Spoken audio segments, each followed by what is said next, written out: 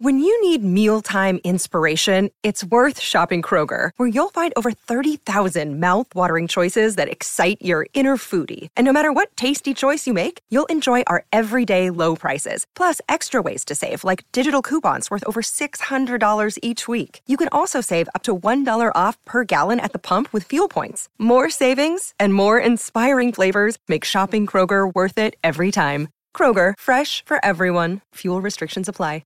Welcome to Hail Varsity Radio, the voice of Husker Nation. Insight, opinion, expertise, with the biggest and best names talking Nebraska across the state. Join the show on Twitter at Hail Varsity and at Schmitz_radio. Call in at 402-466-ESPN or 1-800-825-5865. Here's Chris Schmitz. Welcome to it. Great to be with you on Tuesday. It's Hail Varsity Radio, presented by the Nebraska Lottery. Chris Schmidt. Damon Barr is back. 2 handles of rum, and he is smiling. He brought him in with. He hasn't consumed them yet.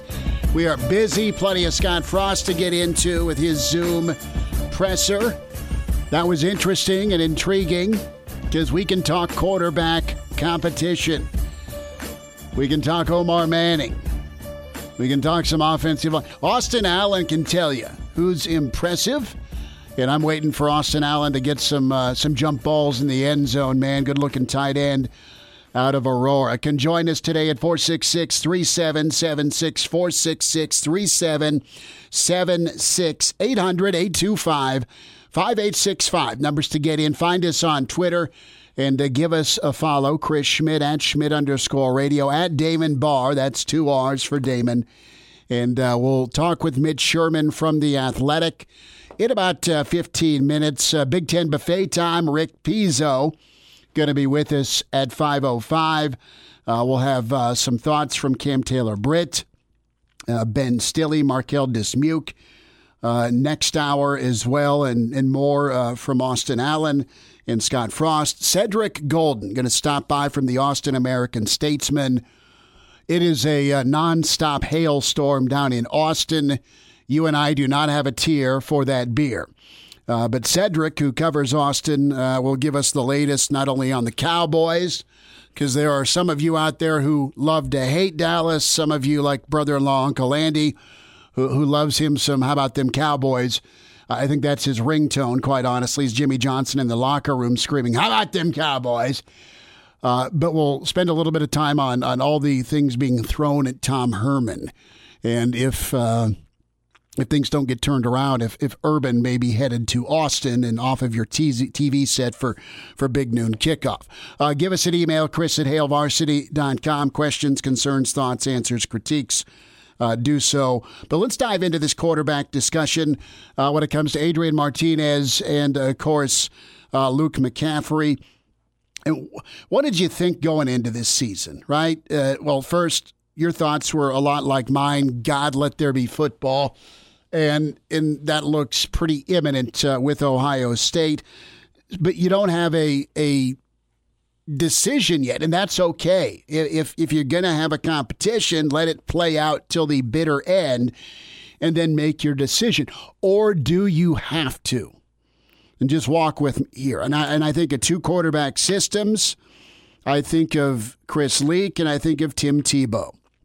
And I think you had 2 different body types with Florida, but it helped win Urban his first national championship. Take a drink. That's twice I've said Urban in the first 20 minutes of the show. But in all honesty, you have 2 really good options, 2 really good choices here. And you've got a guy who's started 2 years but not been able to stay injury-free 2 years. You've had snippets and glimpses of a big-time athlete in Luke McCaffrey come in and make some plays. So this is a good problem to have. If you're Nebraska, you have depth. There is no bubble wrap needed for the season. Guys can go run the football if it's a quarterback run or a keep on a zone read.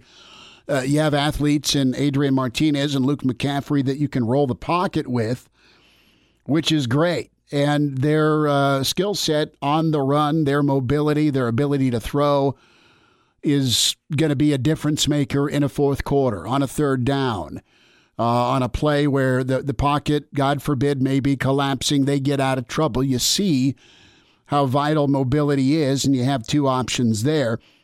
But when it comes to the quarterback spot, I think Adrian's a guy that has familiarity, and Adrian's got to go win it like he did as a freshman. I think the fact that there's not been a ton of publicity about Adrian has been a good thing. And I think he'd tell you the same thing, and probably told you that last week when he sat down with the media. But it was him and Luke McCaffrey sitting down with the media.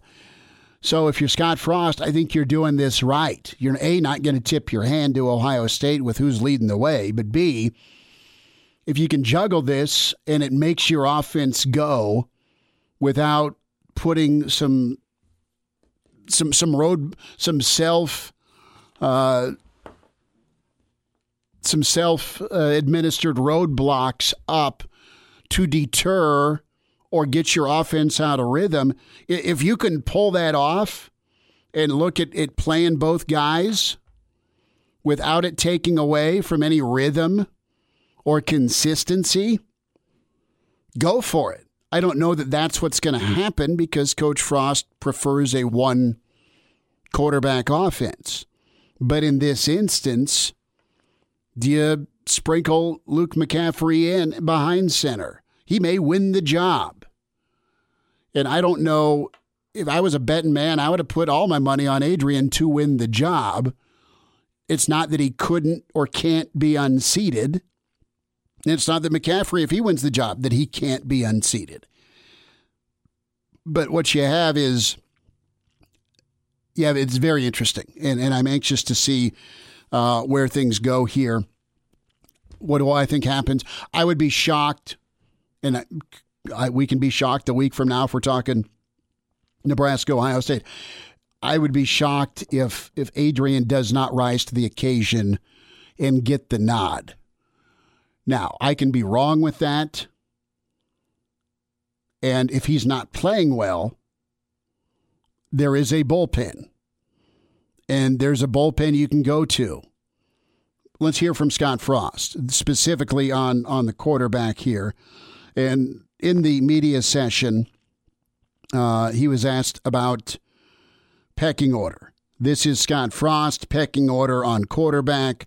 It isn't settled yet. We'll get more into this with Mitch Sherman. I wouldn't say it's clear yet. Adrian's certainly playing well. Luke's certainly playing well. We feel like we got two guys at the top of that heap that are playing well enough to help us win games. Every position is a competition. We're going to have to make those decisions pretty quickly, but I've been really impressed with both guys.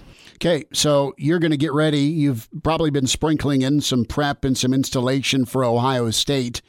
You know who you were going to play for a while here. So when do you make the call? Do you have another scrimmage on Saturday that decides it? Maybe you do. And who's going to give your team the best chance to win? And how well is your offense functioning? And what's the difference? A, let's be straight. It's taking care of the football. B, who can use their abilities to their fullest and be that headache that is a mobile quarterback. And Adrian's been that. And I think Adrian can do that. And I think Adrian is clearly hungry. But what's the reality like with that first team offense? Who's moving the ball better? Who's making the plays better? We have not seen. We just know that they're both doing well. Parker Gabriel asked this question about a one or two quarterback system. And we know every head coach, aside from Spurrier's preference and Urban Meyer, the preference is to have one guy. The saying is if you have two, you don't have one. But here's the question and answer from Frost. In the past that you prefer to pick a guy and go with them, could that be different this year? Or do you plan to, play one guy as your starter and it's his job? That's still my preference, but we'll do whatever is best to help the team win. Okay. Last thought here, when it comes to the quarterback situation and the thought here on McCaffrey. Do you play Luke only at quarterback, or is Luke a guy that on a jet sweep or on a bubble or on a go route or on a slant route or carrying the football? Do you have formations that you have both quarterbacks on the field at the same time? You can absolutely do that and have some fun with it. You've done people have done Wildcat for years, but this is Scott Frost. And, is the only way Luke McCaffrey gets on the field is at quarterback. Really didn't get a great answer to that. I don't think you're going to keep him gathering dust on the sideline if he's one of your best and can help you win, because he helped you play really good football last year. He's a quarterback. I want to make that clear. Right now, our offense moves exceptionally well when he's playing quarterback. He finds a way to make a lot of plays work. He's throwing the ball really well, and I don't think anybody has any questions about his athletic ability or speed. If he's one of the best players to have on the field and he's not playing quarterback, then we'll certainly look for opportunities to make sure that our best players are out there. That's really telling, and it's an answer to a question, and exceptionally well, and that goes a long way. How is the team responding? How is it moving? How's it performing in the red zone? Okay, with your quarterback, and it's not that Adrian can't go be better in the red zone. It's not that Adrian can't get more help in the red zone. We'll see. I look at this, and maybe this is to my beer's half full, but this is a really good problem to have, and I think you can use both without it stymieing the offense, and I think it will shake itself out. But you'll need to make a call on who's taking that first snap, and you've got to be considerate as well.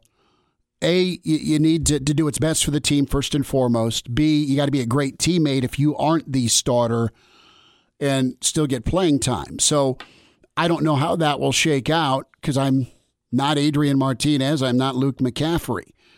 And if I'm Adrian Martinez, I've had to fight like hell, not only to get healthy and get back, but also fend off this dude. And he ain't going anywhere.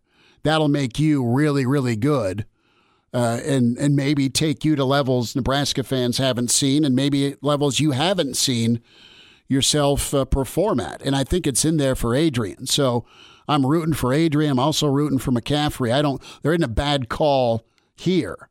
And that's something to be said about Nebraska and their quarterback room and the work they have put in. Let's be honest. The way college football is gone the first 3 or 4 weeks, maybe it'll be different in the Big Ten, and we'll hear from Scott Frost on that. You're going to need about 50 points to win a game. Any league. That's not a shot at Nebraska's defense. That's the way college football's gone the first few weeks. Let's talk Omar Manning. And that was a question here, an Omar update and the wide receiver rotation. What's the latest on the prize prospect that transferred in from TCU? Yeah, I think that's still a work in progress right now. When Omar's been out there, he's looked really good. He's been dealing with some health things that's kind of kept him in and out. We need him out there more consistently if he's going to help us the way that we expect him to and hope that he will. Kind of the same. Wandale's been there for the most part and been nicked up a little bit. Alante Brown's been out there nicked up a little bit. Cade Warner's been pretty consistent. It's been good to see. I've had some other guys that look like they're stepping up.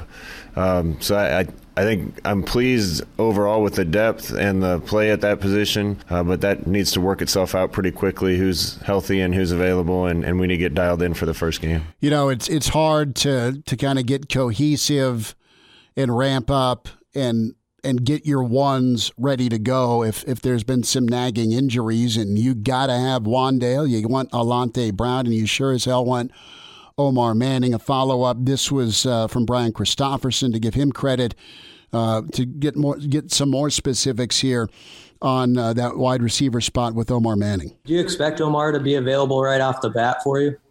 I hope so. The rest of the state of Nebraska hopes so. That's not a no. It's not a yes. It's not a maybe. It's a, well, I will put it near the maybe category. but it's a hope right now. So a couple of last thoughts here from Scott Frost here before we get to Mitch Sherman. Offensive line has been nice. Another key question mark's been the outside linebacker spot, and we'll spend some time with Mitch Sherman on that.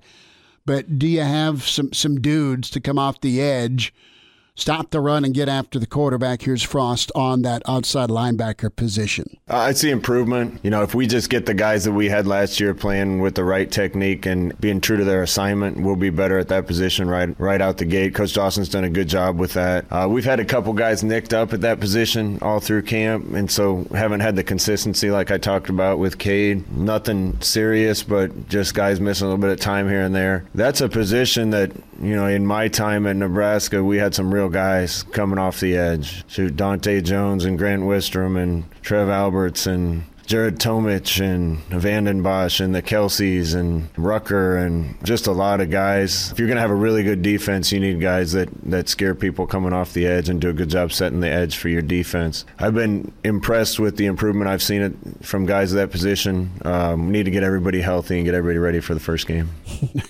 That's a list, and that's a first or second round list where Nebraska had guys that just murdered opposing quarterbacks.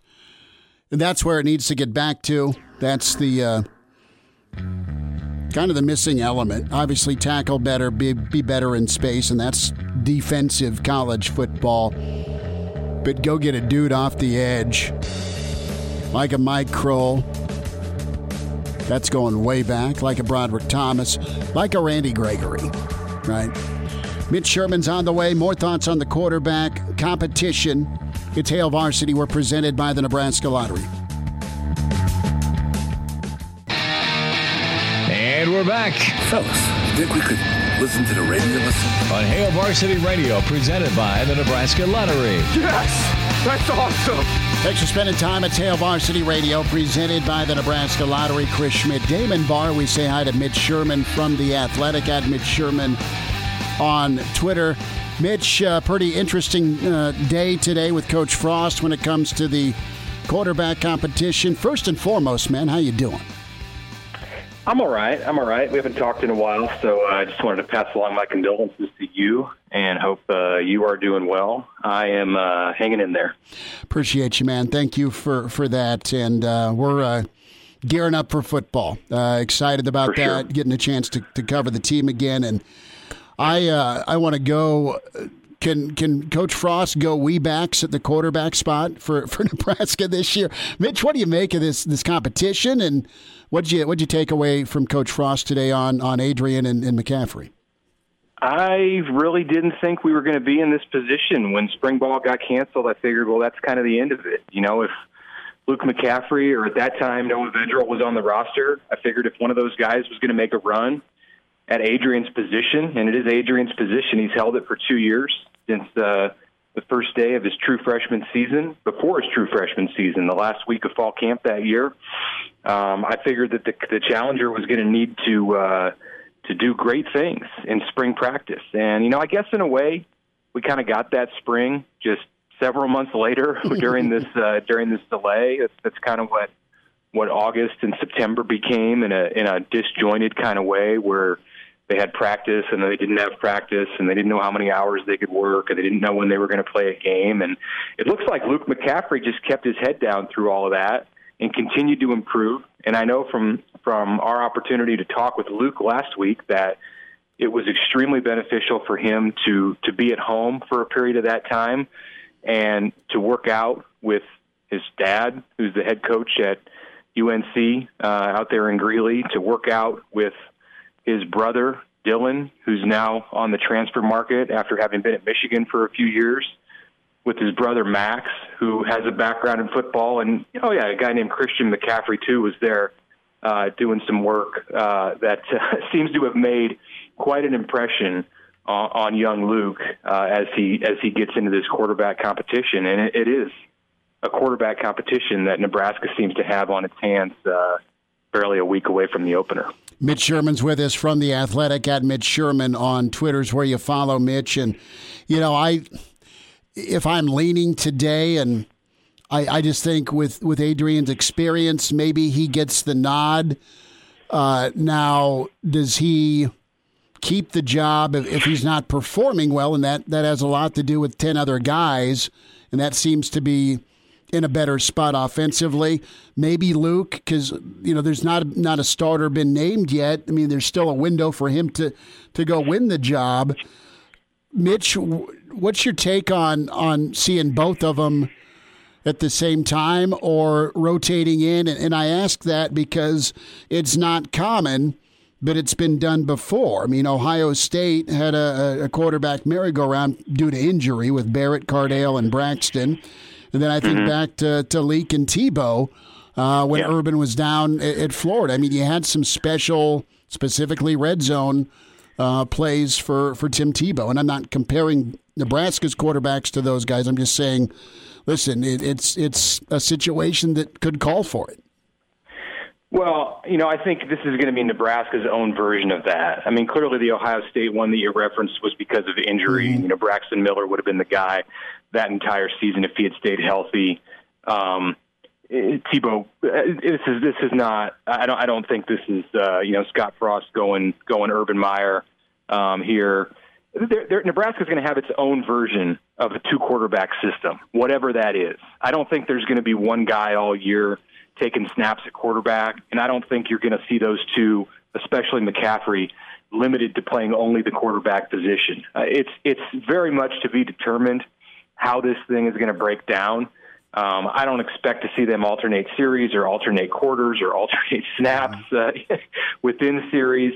And I don't know that Frost and Lubick and Verduzco at this point know exactly how they're going to break it down. But I think Luke McCaffrey, with his unique set of skills, is going to have packages in this offense that work for him at multiple positions. If he is not the clear-cut number one quarterback and taking all of the snaps, if Adrian is still the guy who runs out there on the first play of the game and stands behind Cam Jurgens, there's going to be a set of plays, a type of a series here, plays at a different spot. Him on the field as a decoy. Adrian split wide with Luke at quarterback, which I think we saw briefly against Iowa for one play last year.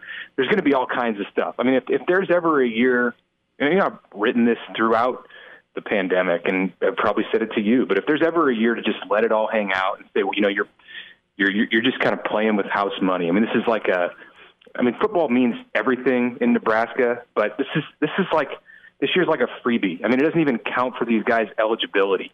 So just go for it. And, one of the ways you can do that, I think, is just to get a little bit crazy with these quarterbacks. And I think that's what we're headed toward. It is a delicate position to coach, to recruit, and to retain. That's the next question. I mean, that's you got to do what's best for the team first and foremost and do what's best for the kid. But this isn't Junior's flag football team from years ago. I mean, he was on the field, right, because he paid his money. Somebody may not get the time they want. How do you navigate that? Well, first of all, you have to know who you have in these quarterbacks. And I don't think you make decisions based on how one player is going to react to being on the bench if, in fact, that's where he is. I think they've determined that both of these guys are among the best athletes that they have on the entire offense.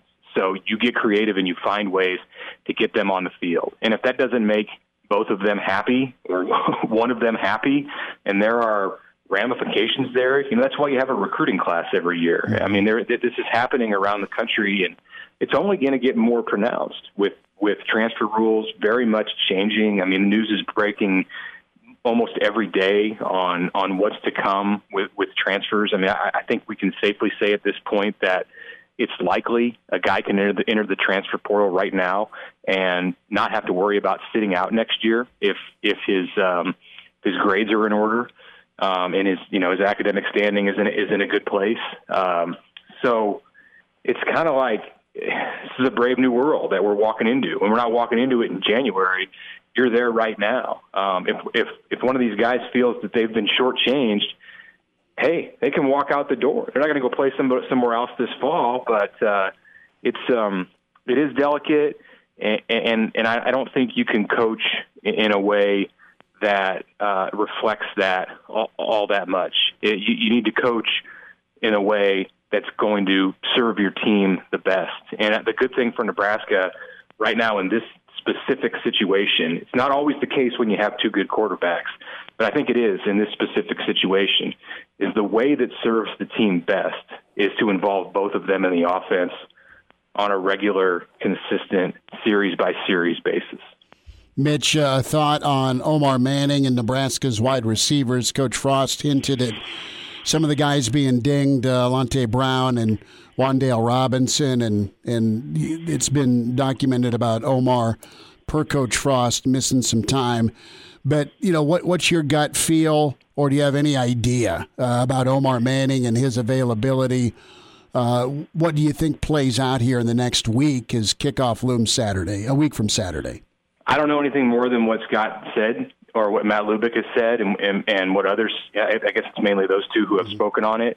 But I don't expect that we're going to see him in any kind of significant role against Ohio State. It doesn't sound promising. We haven't heard from other players on the offense. They've really avoided talking about him, been asked multiple times. Multiple guys have, who has stood out at receiver in camp. And I think Omar at this point has missed enough time.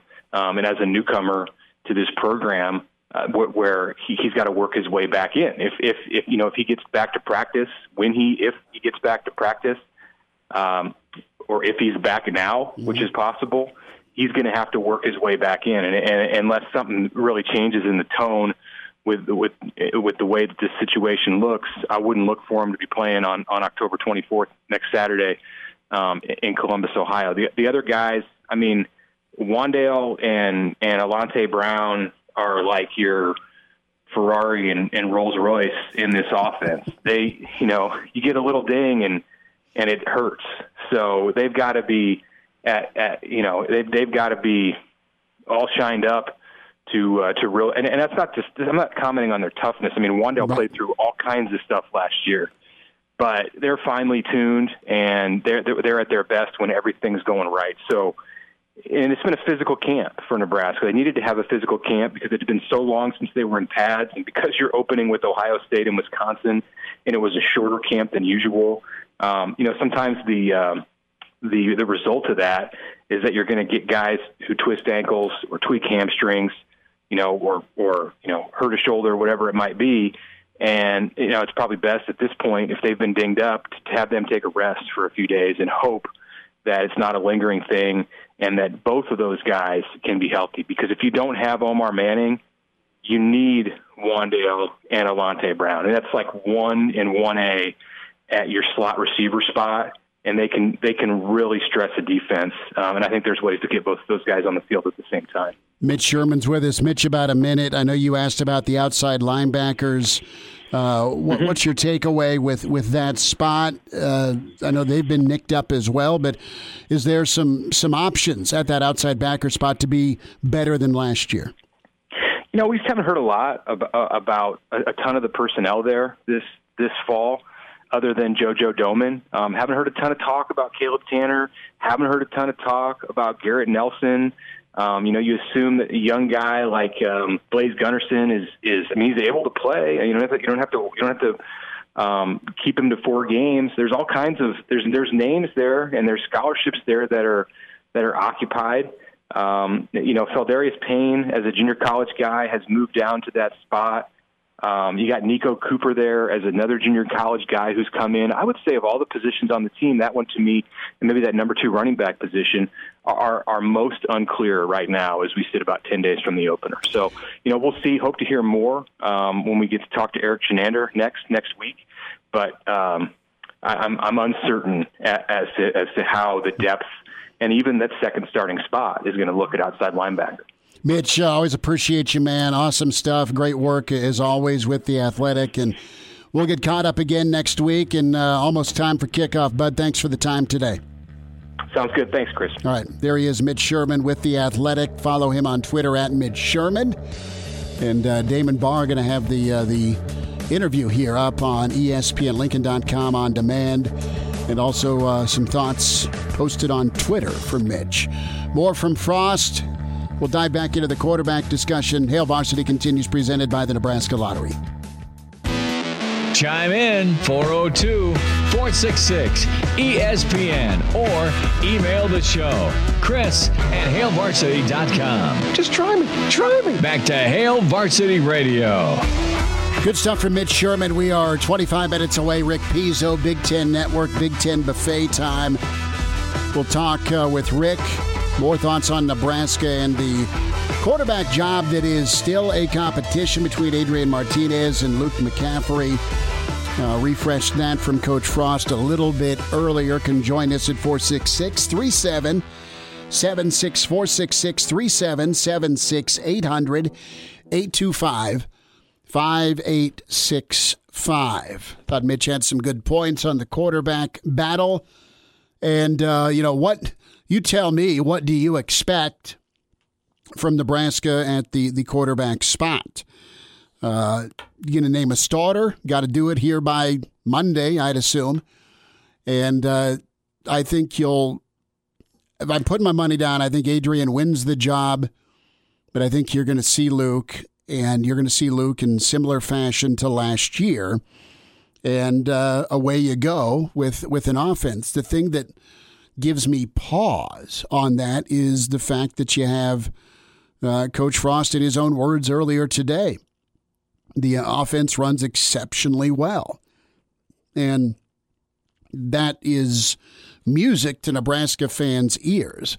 And you just want a quarterback, if you're a Nebraska fan, that's going to go play at a high level and get the job done and be a difference maker, right? I mean, we see the quarterbacks that are difference makers in college football right now, and it's Trevor Lawrence. It's at Ohio State. And really, that's been it. It's been Marcus Mariota. It's been Tua. It's been Jalen Hurts. It's been pick a transfer that went to Oklahoma. I mean, that's been your difference maker along with a pretty reliable defense. So I'm going to bring Damon Barr in here, at Damon Barr, 2 R's on Twitter. So we'll play a little bit of this audio, but you had Nebraska football just released the Legend of the Black Shirts. It's about a 2-minute video and says, available in stores on the 26th of October, worn by the Huskers in 2020 with a couple 3 question marks. Stay tuned. And this is pretty much the attack on The Walking Dead. Zombies are running for their life. Some dude with long blonde hair and a number 20 in a white jersey with the black shirt, skull and bones on each shoulder pad, and a black N and stripe and face mask is terrorizing the living dead in a video. It's very apropos as we're halfway home through October.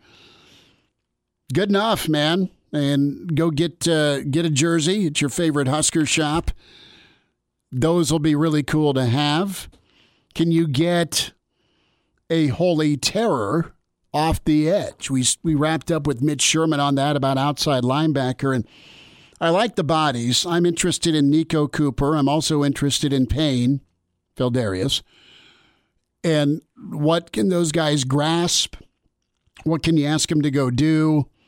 What can they do off the edge when it comes to third down and getting after a quarterback? And then you've got the usual suspects there with JoJo and Tanner and Garrett Nelson, guys that have been in the system. And JoJo's, he's your key, obviously, because he's played a lot of ball. It's about assignments for him and discipline. Great ball player, tremendous athlete, splash play maker. But you got to go with that discipline and assignment sound football, and he'd be the first to tell you that. Garrett Nelson was learning a lot as he played with his hair on fire last year. And the guy you're waiting to see a jump from is Caleb Tanner, high-profile recruit, SEC footprint. He's got all the measurables. Does he have it in him to be that difference maker? Get coached up, be coachable, and go kill it, because he's a good dude and a heck of a football player. You're just waiting to see it translate into Big Ten football. So to be determined is the take. Now, we got to ask another question here on these jerseys. Do you break these out ahead of Wisconsin with Barry coming to town and them Badgers? Or is it the typical, let's do the throwback unis on the road against Northwestern? Because a lot of alternate uniform games have been against Northwestern. I think the last time you won at Northwestern, it was the alternate uniform game with the matted white, which was pretty cool. I mean, Nebraska unloaded on Northwestern, which doesn't happen a whole heck of a lot. Those are overtime. You need 7 quarts of Crown to get through. So let's go back to the quarterbacks here. And when it comes to Adrian playing at a high level, Luke playing at a high level, the thing that is going to be key for me is what do you get from an injury standpoint and what do you get from Adrian out of his legs? He plays his best football when he's also able to run the football. I haven't talked to him yet this year, and that's fine. And he's been a little busy. But you just wonder, with his injury history, is he able to let it fly? Mitch nailed it with let it all hang out this year. Can a guy who, bless his heart, has shown incredible perseverance from a shoulder issue, his senior year of high school, by the way. And then you had the WWE move by the scumbag in Colorado that he missed time for. And then you had the issue against Northwestern last year. He's been dinged. Can he go full bore as a running quarterback and play fear-free? It's a legit question. And if I'm him, if I'm in his shoes, you want to be able to play free and carefree and not worry about, well, do I tuck and run here or am I worried about getting hit? Am I worried about getting hurt? And you saw him really kind of put it into an extra gear against Illinois last year. You saw him make some plays with his legs. That was Nebraska's best play in the red zone, was Hymas pulling in from left tackle and on the quarterback lead, the draw. That was Nebraska, aside from Mills towards the end of the season. Nebraska's best play in the red zone was running the quarterback. And if he's in there and he wins the job, he's got to be able to do that again, but outside of the red zone, and have that freedom to run and have that ability to play carefree and not worried about injury. And if I'm calling plays, I'm going to call as many run plays as he's comfortable with without getting him killed, clearly. But he was your second leading rusher last year with over 600 yards. He's got the ability, both of them do, to be 1,000-yard rushers and multi-1,000-yard passers if this offense is clearly clicking. And run just enough to be dangerous, run just enough to keep the defense honest, run just enough to give the defense a headache. But if you're really great at it, it's that extra element that, again, look at Trevor Lawrence, not known as a runner, but what turned the game around for them against Ohio State was Lawrence with his legs. We'll wind down hour one. It's Hail Varsity. We're presented by the Nebraska Lottery. And now, back to Hail Varsity Radio. About a little less than an hour away, Cedric Golden going to be with us, Austin American statesman.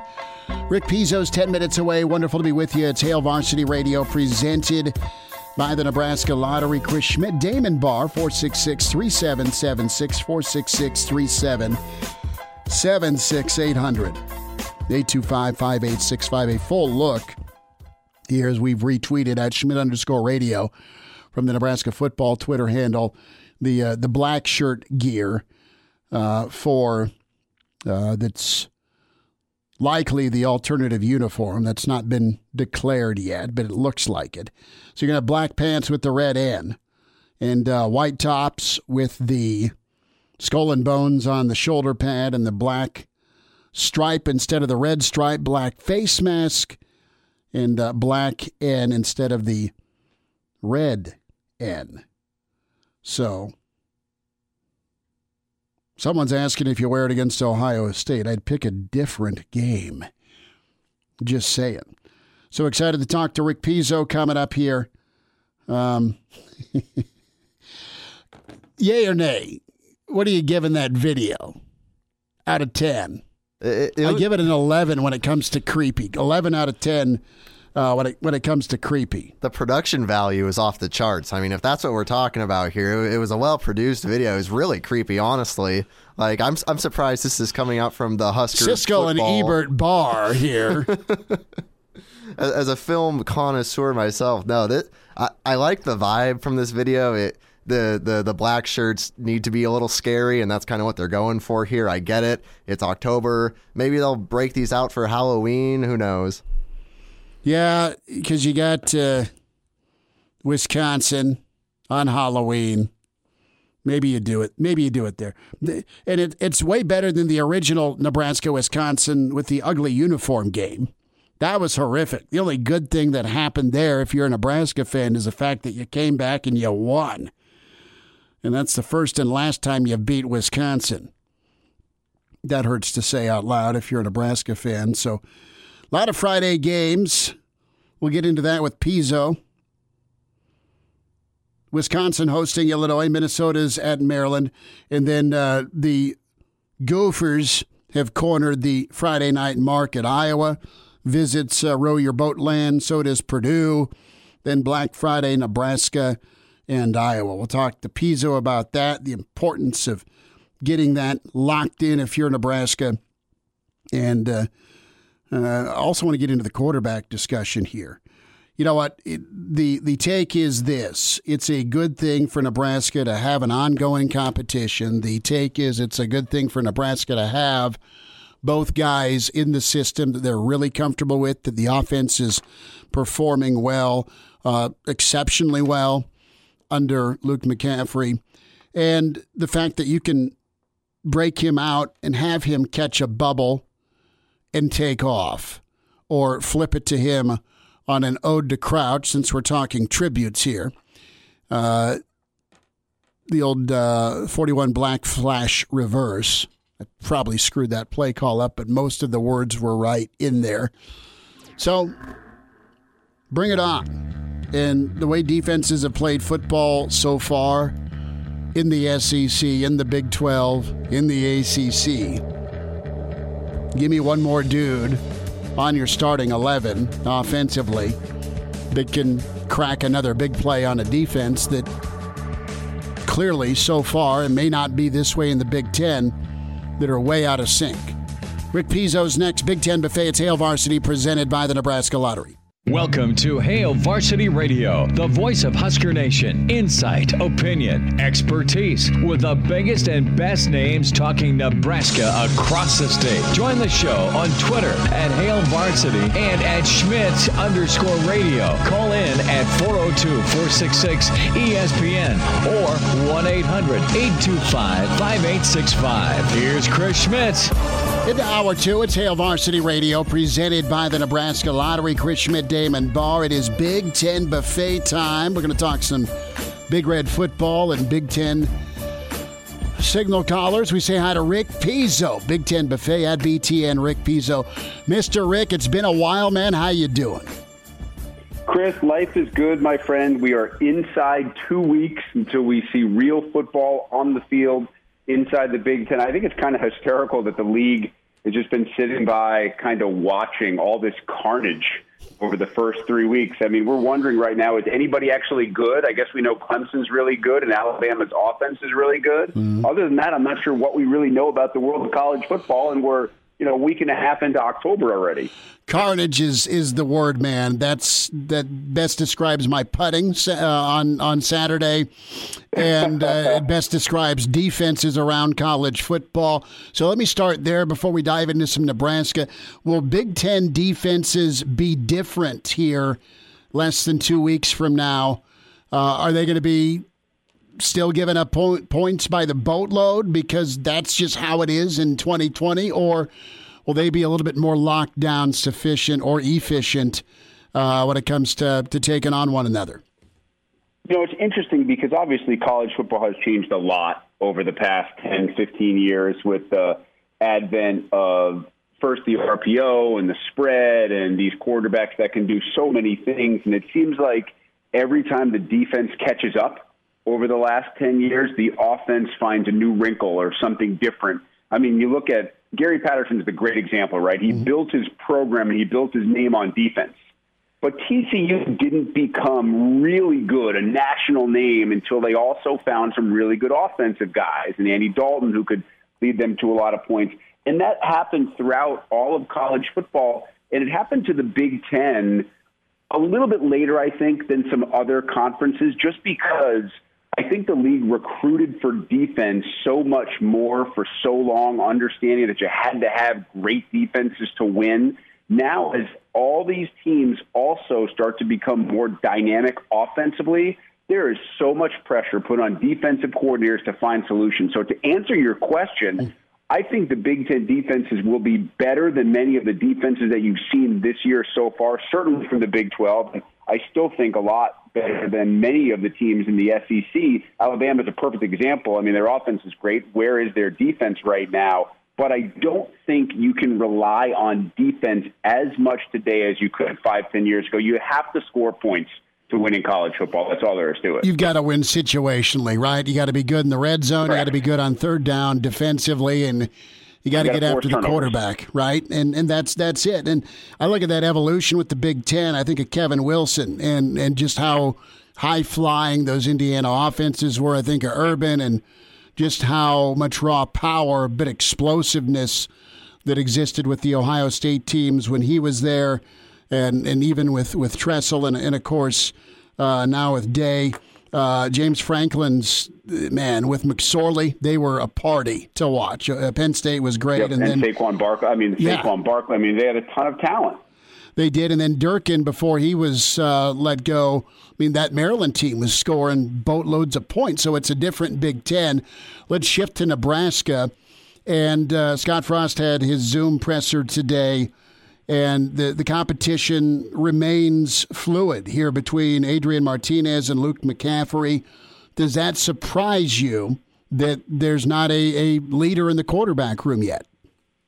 It does not. I think you and I spoke about this at the end of last year. I got to see McCaffrey in flashes. I think he was outstanding in trying to bring Nebraska back in that loss to Indiana when a couple of quarterbacks, Martinez, I don't believe he even dressed for that game. And if he did, he did not play. And then Vedral got hurt as well in that game. And saw McCaffrey come in and do some terrific things. And I think at the end of the day, in week one, it's probably still Adrian's job, but I don't think this is a situation, Chris, where it's even McCaffrey just has some packages. I think he is in there for legitimate amounts of series. This is not just he's in there to run 2 or 3 plays. This is not a Taysom Hill with the Saints type of situation. It's just not going to be that way. He has too much raw talent, and Adrian has made too many mistakes. Now, if we see Martinez play in the first couple of weeks, taking 80% of the snaps and playing with the explosiveness and the fearlessness that he played with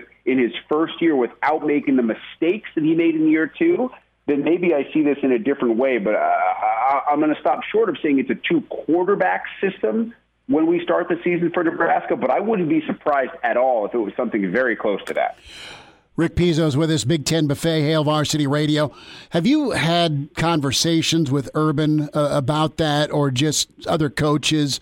Because it's a great problem to have, except it's 2020, and you have the spot of all spots is quarterback, and everyone transfers, right? So, you want to keep that quarterback room healthy and full. That said, anything come to your mind in past conversations with coaches about dealing? It's a great problem, but also managing that quarterback, that starter, but also the guy that can give you a spark and you want to lean on as well if he ends up beating up an incumbent out. Yeah, I think it's fascinating that you actually mentioned Urban at the beginning of that question, because obviously when we look back at his days at Florida, it wasn't just Tim Tebow. Everybody forgets that Chris Leak, this was a split-time situation, right? And then Tebow became Urban's guy. And, J.T. Barrett, when J.T. Barrett took over, he only took over late in the year because of a serious injury. And then Barrett becomes Urban's guy, right? And I think that Urban was one of those coaches who understood the need for a change of pace, but he did it with play calling. And yet at the end of the day, he wanted a guy under center. And this is why JT Barrett took so much criticism, even for all the games that he won. Everybody was calling for the backup, and is Barrett the right guy? And we want Cardale Jones instead. Urban trusted JT Barrett on 3rd and short to get the first down each and every time. And when it comes down to it for head coaches, it is not about the quarterback with the best arm. It is not about the quarterback with the best speed. It is about the quarterback who, in those crucial situations in the biggest games, picks up the 1 yard they need, whether it's on the ground, whether it's finding the receiver on a little comeback. They don't care about the guys that throw those 80-yard bombs. Those are nice, but you do those usually in blowout games. They care about the guys who, in those moments, pick up the tough yards. And that's why I think if you ask 90% of the coaches, they would tell you, I just want one guy who I trust each and every Saturday. Fair point. And that takes a while to gain that trust. And we've seen great moments from Adrian. We've seen a dinged Adrian. And I think you nailed it earlier with the fearlessness. Does he play fearless? Does he play free? Do we see an Adrian that we saw glimpses of? As you look at Nebraska, Rick, and we'll get more in-depth with it here the closer to Ohio State we get, but what is an expectation you have for Nebraska here in 2020? I don't need a win number, but just a look. You've seen this team a lot. Yeah, it has to be a situation, Chris, where we are not into the middle of November, where it's not even Thanksgiving yet, and we're starting to talk about next year. That's what can't happen, right? You cannot be in a situation where you've played 5 or 6 games. I don't care how difficult the schedule is at the start, and it's brutal. Mm-hmm. I'm not making there's no argument to be made against the fact that Nebraska's first 4 games are as hard as any 4 games to start the season that any team in the country, not just the Big Ten, will play this year. There's no doubt about it. But you can't be in a situation where 5 to 6 weeks in, you're already starting to get ready for 2021, because there's been too much of that over the past 15 years. That just can't happen. You need to find a way. The Northwestern game, who knows, with the Penn State game, what exactly is Wisconsin this year with an unproven quarterback? I mean, you need to find a way to split those games. You really do. And I know that's a tough ask. I know it is. But if you can split those games and win your next 2, and you're suddenly sitting at 4-2 with 3 to play, and we have a lot of positives to talk about. You go out and spit the bit and lose 4 straight, or even go 1-3, and then you're in a situation where you're playing in week 5 and you're in a must-win. That's what can't happen this year for Nebraska. You have to believe that 2020 can be something special throughout all of 2020. The time to look forward and say next year's our year, that time is over. Rick Pizzo's with us, Big Ten Buffet, Hail Varsity Radio at BTN, Rick Pizzo. And you're right. There's been a lot of, let's check into next year, or where's this team going to be at? There's been moments where it's come down to a play or a defensive call or a field goal, or go down the list here in some close games. What's been the biggest thing that sticks out to you about Nebraska in close games? I know they've not won many of them, but overall, as you look at the program, what have you noticed? Have they been moving towards kind of turning that fortune around? Yeah, I did think I saw signs last year, Chris. And as you know, I ended up, just by luck of the draw, covering a ton of Nebraska games on sidelines last year. And I thought that even though they weren't able to close out those games on many occasions, there were a bunch of times where I saw things and I saw belief in players that I hadn't seen in the past. I saw Nebraska losing those games because of mistakes in execution, but not because guys were being mentally tired or physically tired. I felt like physically they were much closer to where they needed to be, and that's going to be really important this year with 9 straight weeks, no bye weeks. Who knows what you're going to be able to do from a training camp situation over the next 11 days, and also what you do when you get into camp with all the COVID restrictions, and if you're playing extra time because somebody on your team has to be placed in those COVID quarantines or contract tracing protocol restrictions. So This is going to be a grind, and I saw last year Nebraska make that physical step forward. This year, it's about making the execution step forward. Now you're in shape to do it. Now you know you can do it. This is the year that you have to show me you're actually able to do it when it matters in the fourth quarter. Rick, a thought on Nebraska and Iowa continuing through COVID 2020, their Black Friday rendezvous. What do you think of that happening for Nebraska? It was supposed to be Minnesota, Nebraska the day after Thanksgiving. I should say the Saturday after Thanksgiving. Yeah, I love it. I think it's absolutely – I think that's the way it should be. I mean, listen, I respect what the Big Ten is trying to do here is keep as many traditions as possible in a non-traditional year. And no, it is not the end of the year, and no, it is not exactly what we would expect in a normal year. But holy cow, Chris. I mean, what has been normal in 2020? Nothing. I mean, I'm a guy who is a glass half full, and I enjoy every day of my life, and I find something positive. And I as much as I'm looking forward to football, just like everybody else in the world right now, I'm looking forward to January 1, 2021, because next year's got to be better, right?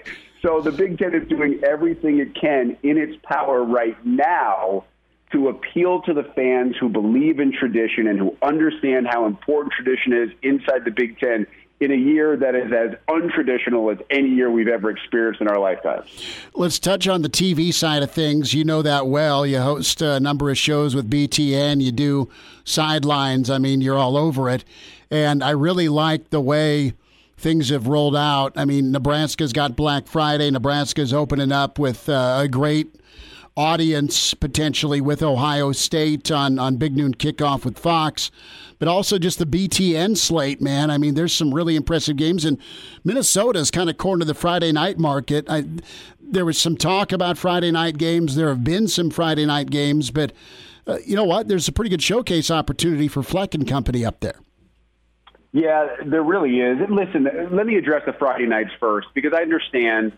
You know, I totally understand the concept that many people believe in, that Friday night is for high school football. And it is.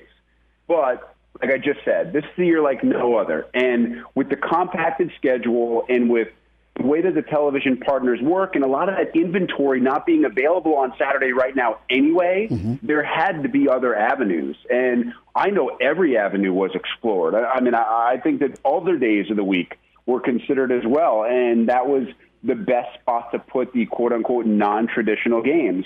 So, yes, Minnesota has a great opportunity when they're, in a lot of situations, the only game in town, if you will. I mean, look at next weekend, right? The Big Ten season actually kicks off on Big Ten Network. We have Wisconsin, Illinois, the rematch of last year's epic upset by the Illini. It's a Friday night game at Camp Randall. It's the only power conference game that day. It's the first game of the Big Ten season. Everybody wants to see what Lovey has in Wisconsin with a new quarterback. I mean, we are really blessed. And then we had a triple header on Saturday, noon, 3:30, and prime time as well. So, yeah, the schedule, I think television-wise, is going to work out really well for the Big Ten. I know part of it for the Big Ten Network. We are remarkably excited to have what we have. And I'm fired up to be, in Madison for week one and watch Wisconsin, Illinois go around and Badgers try to get some revenge last year. Rick, about 20 seconds. Any thought, will the fans and stands be revisited after a couple of weeks, or time will tell? Any idea? I don't think so. I don't think so. I mean, I don't have any information, but I'll say this. That if that was revisited, I would be as shocked as anything else. I just don't think it makes any sense. Sure. Right now, as much as fans want to go, it is about getting the student athletes out there, getting the games on television. And I think at the end of the day, the logical fans understand the reasoning behind it. Rick Pizzo, Big Ten Buffet at BTN. Rick Pizzo is where you find him on Twitter. Rick, awesome to get caught up, man. Thanks for talking some ball. We'll do this again real soon. Hey, man, I love it. Great to catch up, Chris. Take care. Thank you. Appreciate you. Rick Pizzo with us, Big Ten Network. And that was a fun chat. That'll get posted, ESPN Lincoln On Demand, also on Twitter. And we'll dive in. Some Austin Allen thoughts. The big old tight end found his way to the mic. And some insight to the Husker offense coming up. He's in his 30s, but sounds like he was born with a stogie in one hand and a brew in the other. Now, say my name. It's Schmitty on Hail Varsity Radio. I got the body of a taut preteen Swedish boy. Thanks for hanging out. Good stuff from Rick Pizzo. It's Hail Varsity Radio, presented by the Nebraska Lottery. Chris Schmidt, Damon Barr. Plenty of talk here on the quarterback competition. What's it going to take to unseat Adrian? And I think Rick nailed it. And I don't know that Adrian can get unseated if he's playing fearless and he's playing fast and he's using his legs. And he has that confidence about him, but he's got to be able to play confident, and I think he will. But you just worry about the concern with injury, and that's human nature. McCaffrey, though, is a guy that you just love to get as a Nebraska fan when it came to the recruiting trail, and then the work that he put in to make himself better. And we haven't seen a large enough sample size to say, dude can sling the football. But if the head coach and the wide receiver / offensive coordinator is saying, guys doing work, I mean, that's got to make you smile as a Nebraska fan. So we've kind of beat to death the no pecking order of the quarterback. What you do know is you still have practices and still decisions are needed to be made, and there's still hope that Omar Manning will be catching footballs in Columbus. It just doesn't sound like that is something to put money on right now. A few more thoughts from Scott Frost. And let's go back to Saturday and the scrimmage from Coach Frost. We'll start off with overall how practices have been, and then we'll get to some of the scrimmage thoughts here. But things, I mean, it's been a physical camp, and you need it to be that way. So you see your defense making tackles and hits, and it's not 48-47 with a third overtime to go. I mean, that's the reality of what's been going on in college football. Offenses are ahead of defenses, and defenses aren't ready for the necessity of tackling in space against spread offenses. You know, we're trying to get a lot of live hitting in, but in a manageable way where we can try to keep the guys as healthy as we can. There's no substitute for that. Guys need to be hit and hold on to the ball. Guys need to tackle in the open field. Guys need to be able to do those things. We got to get our guys ready for a first game. Having to fast track that a little bit because of how this schedule is played out. Big Ten football's physical. It's grinding. It's big bodies. It's powerful, right? You've never doubted the physicality of the Big Ten, and Nebraska is getting there physically. It comes down to the execution side of things, like Pizzo touched on, as that next step. And Nebraska got some big dudes. They do. We'll hear from Austin Allen, one of the biggest dudes, in just a moment. But more from Coach Frost specifically on last Saturday's scrimmage. I was fairly impressed with the running and hitting. Thought the offense moved the ball well. Defense played well at times. Some good things both ways, but some things we need to clean up. Okay, so there we go. Okay. Get better at some of the things. There you have it. And exceptionally well is what's ringing through my mind with Scott Frost when it came to his answer to if Luke McCaffrey is going to be playing any other spot aside from quarterback. Some more from Scott Frost here, and specifically here, getting ramped up. I mean, don't kid yourself. It's been a process for these guys to stay COVID-free and doing the right things off the field and being locked in when it came to making that jump from 2 hours or 5 hours or whatever the hell it was before the Big Ten loosened their restrictions. I think the attitude's good. The guys are handling the added responsibilities to be compliant with our COVID regulations. They're handling that really well. I think the guys are excited to play. You know, the last couple months have been challenged, mostly because we were one of the ones really fighting to make sure that we could play. I think it's the right thing to do. I think what we're doing is the right thing. It's what our kids wanted to do. I think they're safe. We're going to try to continue to work to make sure that they stay safe. Playing football this year was the right thing to do, and I'm glad we're there. And I hope our kids take advantage of this opportunity. Last thought here from Scott Frost, and, you know, the third phase of football that has hurt Nebraska has been special teams. He was asked about that and gave a little bit of insight to where the special teams is at. The kicking game is huge. It hurt Nebraska last year. The coverage side of things really hurt Nebraska. Are they going to be better? That needs to be a lot better. Special teams has been a thorn in our side for 2 years. I've seen better production from the specialists themselves. I think we're kicking and punting the ball better. I'm looking forward to seeing live bullets, some improvements made on our cover teams and block teams. Don't think we're there yet. We do have more athletes out on the field, so I expect it to be better. So let's hear from Austin Allen, tremendous talent from Aurora. And big things could be in store for him, 6'7". I mean, the guy can go up and get the football. He touched on motivation, what kept him going as there was uncertainty around the season, what drove him from last year. There was a lot of times last year, the feeling of being so close to being great was evident, and a lot of times, and in a lot of plays we were playing, and in the tight end room especially, it was evident after the Iowa game that we never wanted to feel that way again. Looking around at my teammates in the tight end room, looking at our faces, I know I never wanted to see that face ever again after Iowa. So that's been the motivation for me personally to grind this offseason and into this fall camp. You know, the part of the tight ends being more involved and you're waiting for, you've seen Jack Stoll and Super Mullet's been here for a while. Good ball player, really, I thought performed at a high level. Key with the Illinois win. You look at his catches and yards and just being able to leak out into the flat. You've got Austin Allen, you've got Travis Vokolek, but Austin Allen expanded a little bit here. What's key for these tight ends to truly be more involved? Puts a lot on the shoulders of our receiving corps. They really got to step up their game. We got great athletes out there. When you got great athletes on the outside, that really opens up the whole offense. And as the tight ends, we become better route runners. Coach Lubick coming in has a great scheme for us, new concepts, new everything.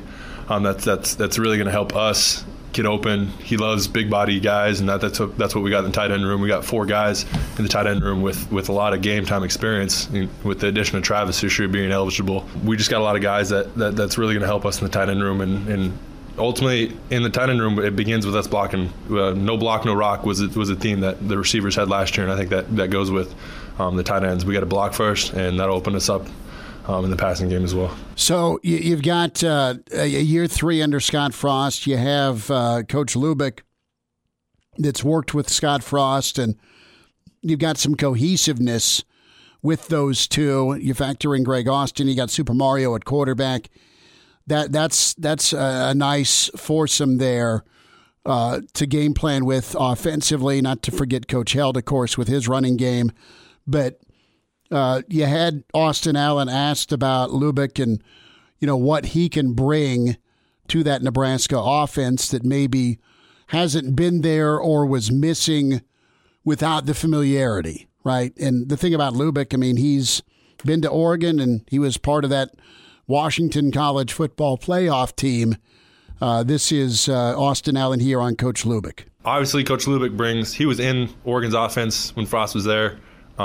He obviously knows what Frost is trying to accomplish across the board. With him going to a couple different schools in between from then and now, has allowed him to apply more schemes and brings them back to what Frost wants to offer, and they're kind of meshing a little bit, and that's awesome.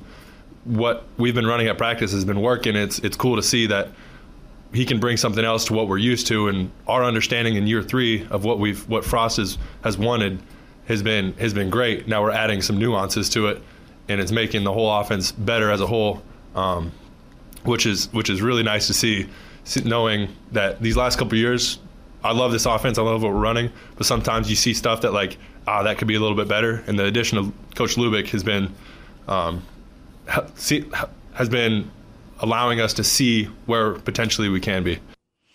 So that's pretty encouraging, and it doesn't feel like it's a new guy you got to learn. It's just more icing on this cake you've been staring at for a couple of years. Austin Allen opened up a little bit here about Cade Warner, what he's done, and what he's brought to the receiver room. Outside in the receiving corps, I see a lot of speed. I think that's something we'll see a lot of in this fall. Even in the receiving corps, I've seen a lot of walk-ons that are stepping up into the game. Obviously, you hear a lot. Cade Warner scholarship now, but his leadership is unmatched in the receiving corps. I live with him, and he's having guys over every Monday night football, Thursday night football. He's having guys. He said, let's just watch some Monday night football, Thursday night football, and we'll have a whiteboard in the living room, and he'll say, let me talk you through this defense, let me talk you through this offense. So Cade Warner's leadership has been unmatched in the receiving corps, and that's helped all these receivers, these new receivers that are new to the program as a whole, get a lot better. So the question here, grilled or boneless saucy nugs, if there's a Monday or Thursday football party. 2, salsa or guac? Or do you just go queso? On a serious note, good for Warner on scholarship. I can't wait to see a healthy Cade Warner play football and make some big-time catches. He's an asset to the offense. More from Austin Allen here on the quarterback room and the offensive line. In the quarterback room, I think there's a true competition. Luke McCaffrey's obviously showed a lot of great things. I think some people might have mentioned that, and Adrian's still doing some really great things too. So I think it's going to help us as a whole in the quarterback room that we got 2 really great guys back there that are battling for positions, and as a whole offense, that's going to make us better. In the line room, lining up to Bryce Benhart when he's at a right tackle, he's learning for sure. He's done a lot of great things for us. Big body guy.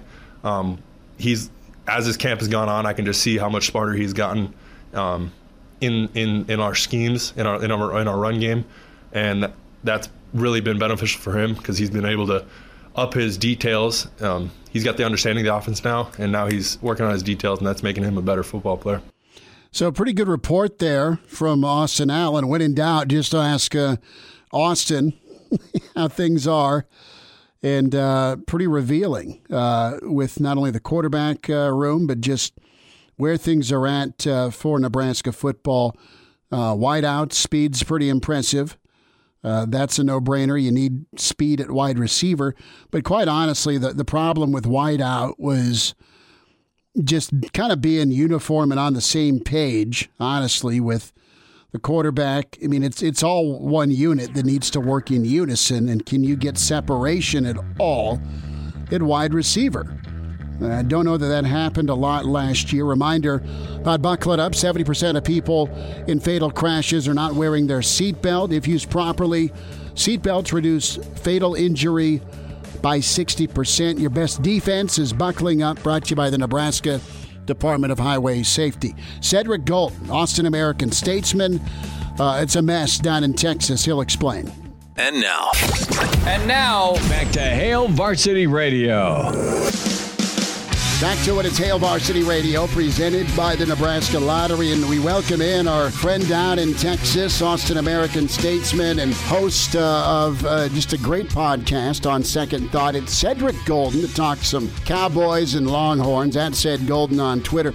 Ced, what's up, man? How you been? Man, I'm great. I'm sure you're doing pretty good, knowing that the Big Ten's about to get revved up. You know what? It's going to be the longest, a week from Saturday. We've been hoping and praying for football in this part of the country, and football fans that wear a lot of red in these parts are saying, all right, let's roll the old football out and see how awesome Ohio State is. Nebraska's schedule's been a topic of discussion when you start out with at Ohio State, and then Wisconsin is in Lincoln, and then you're at Northwestern, who always seems to go overtime with Nebraska, and then Penn State comes to town, and no one can watch in the stands. Yeah, Nebraska fans are just anxious, just excited to have football. Well, I bring you greetings from the Big 12 and Commissioner Bob Bowlesby, a.k.a. the great emancipator who saved football season in America. So on behalf of the Big 12, Chris, you're welcome.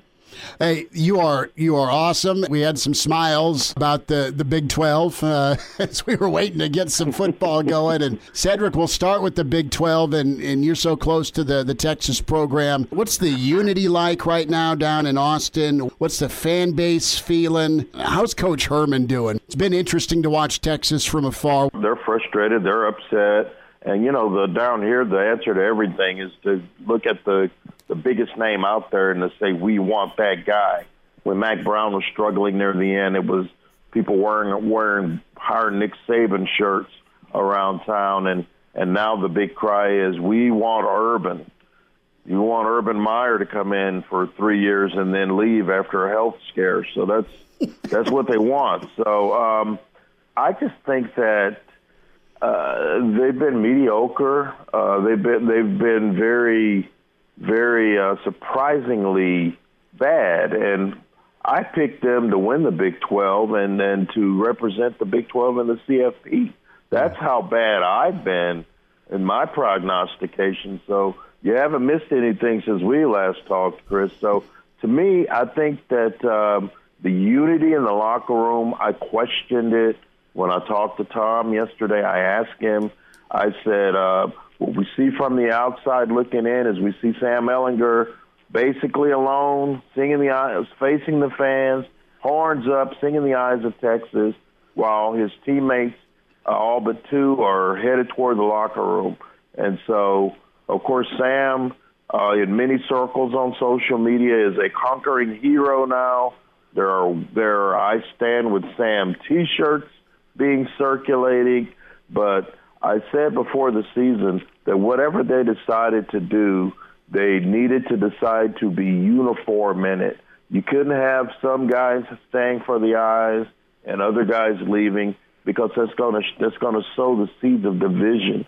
And they did play hard against OU in that loss, but it's a rivalry game, and you knew they were going to play hard. What's going to happen when these little things start to fester against a Baylor, against an Oklahoma State, against an Iowa State, at the Little Apple, against K-State? Those kind of things will start to fester, little external things, and those are the kind of things, Chris, that aren't really important in a year when you're 4-0 or 5-0. Winning cures all ills, but this team's not winning. And if not for a furious comeback against Texas Tech, they could be 1-3. Cedric Golden's with us, Austin American Statesman, at Ced Golden on Twitter. So, I mean, I got to ask, why are they so bad? They're always top 10, it feels like, if not top 5 in recruiting. And Patterson's had his way since moving to the Big 12. OU keeps finding a way. People beat Texas, and that shouldn't happen. And you're right. Who's the urban chant? I can hear it now on 6th Street. Oh, I know, and I think it's a myriad issues. Number one, they play to the competition, which is never good, Chris. Never good. You know they're going to give OU the old college try. They're going to show up against OU. But why are you struggling at Texas Tech? It's a bad Texas Tech team. Let's call it what it is.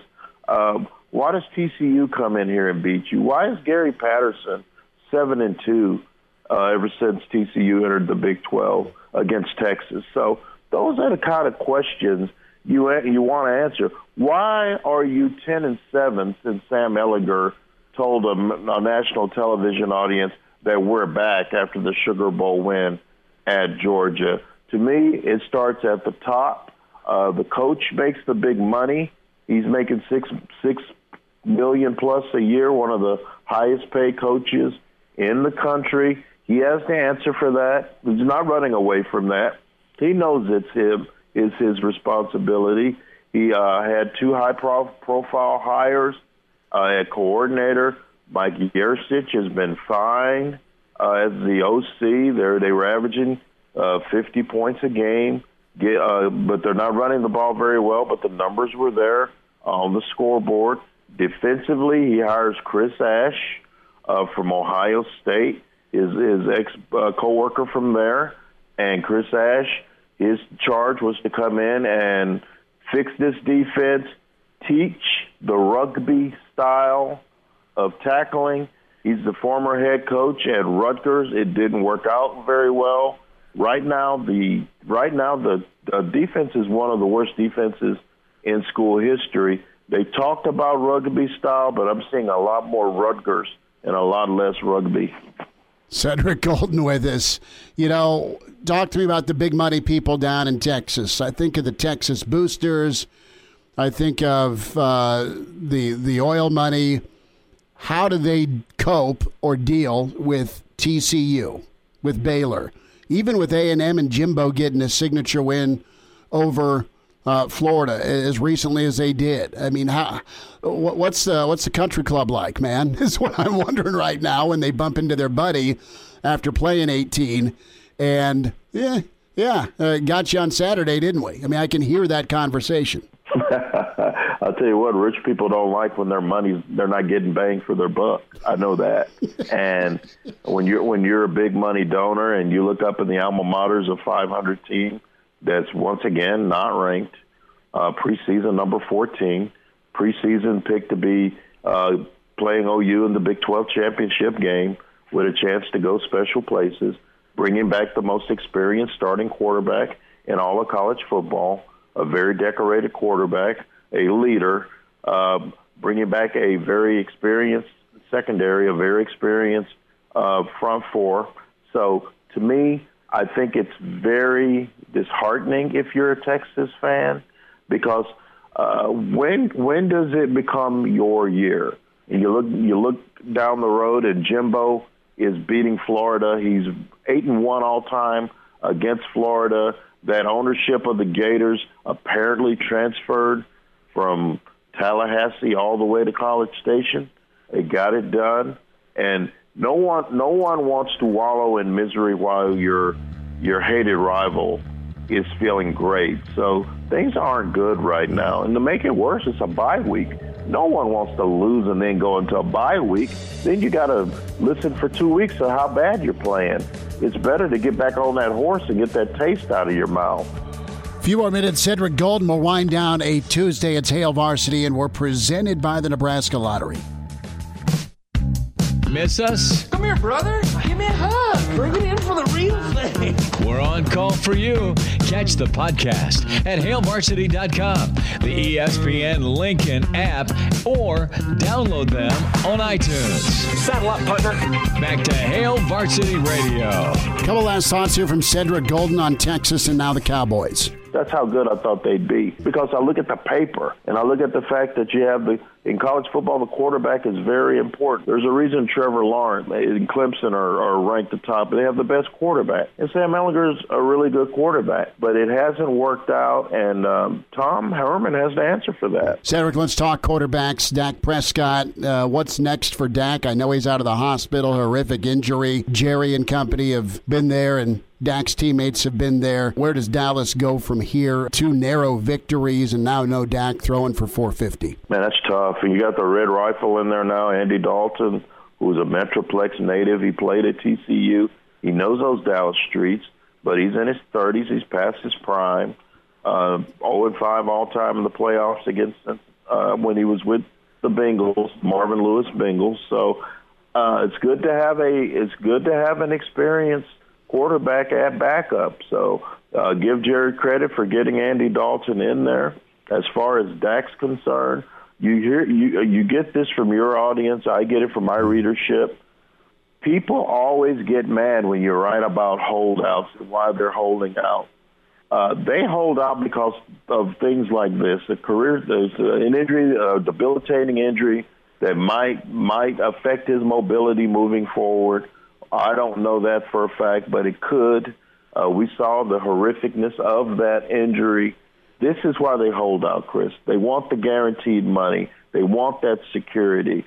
Jerry says that he's still the future, but now he's lost a lot of his leverage.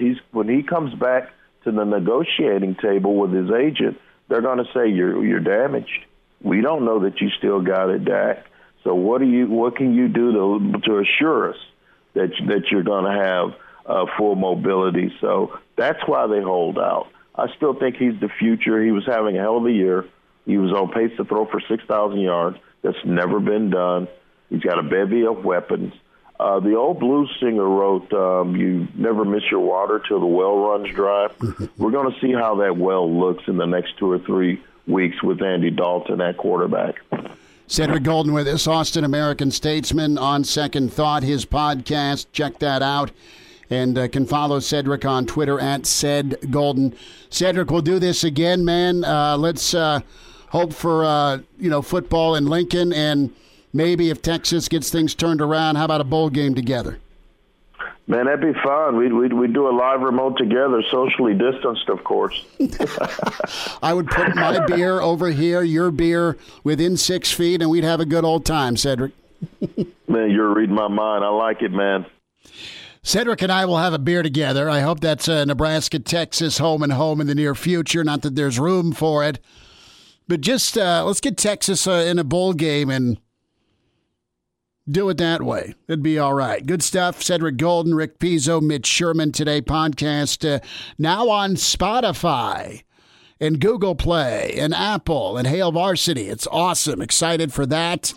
So wherever you listen to podcasts, check out Hail Varsity. Tomorrow, Mike Babcock, Mr. College Football for Nebraska. Babber's going to be with us. We'll check with Brad Edwards, ESPN Insider. Shuey, Mike Shuey. We get to a Shuey this week because we're out at Wilderness Ridge on Friday. Road show, Friday, the deck, fall, great weather, heaters, cocktails. Come see us. Happy hour with Hail Varsity out at Wilderness on Friday.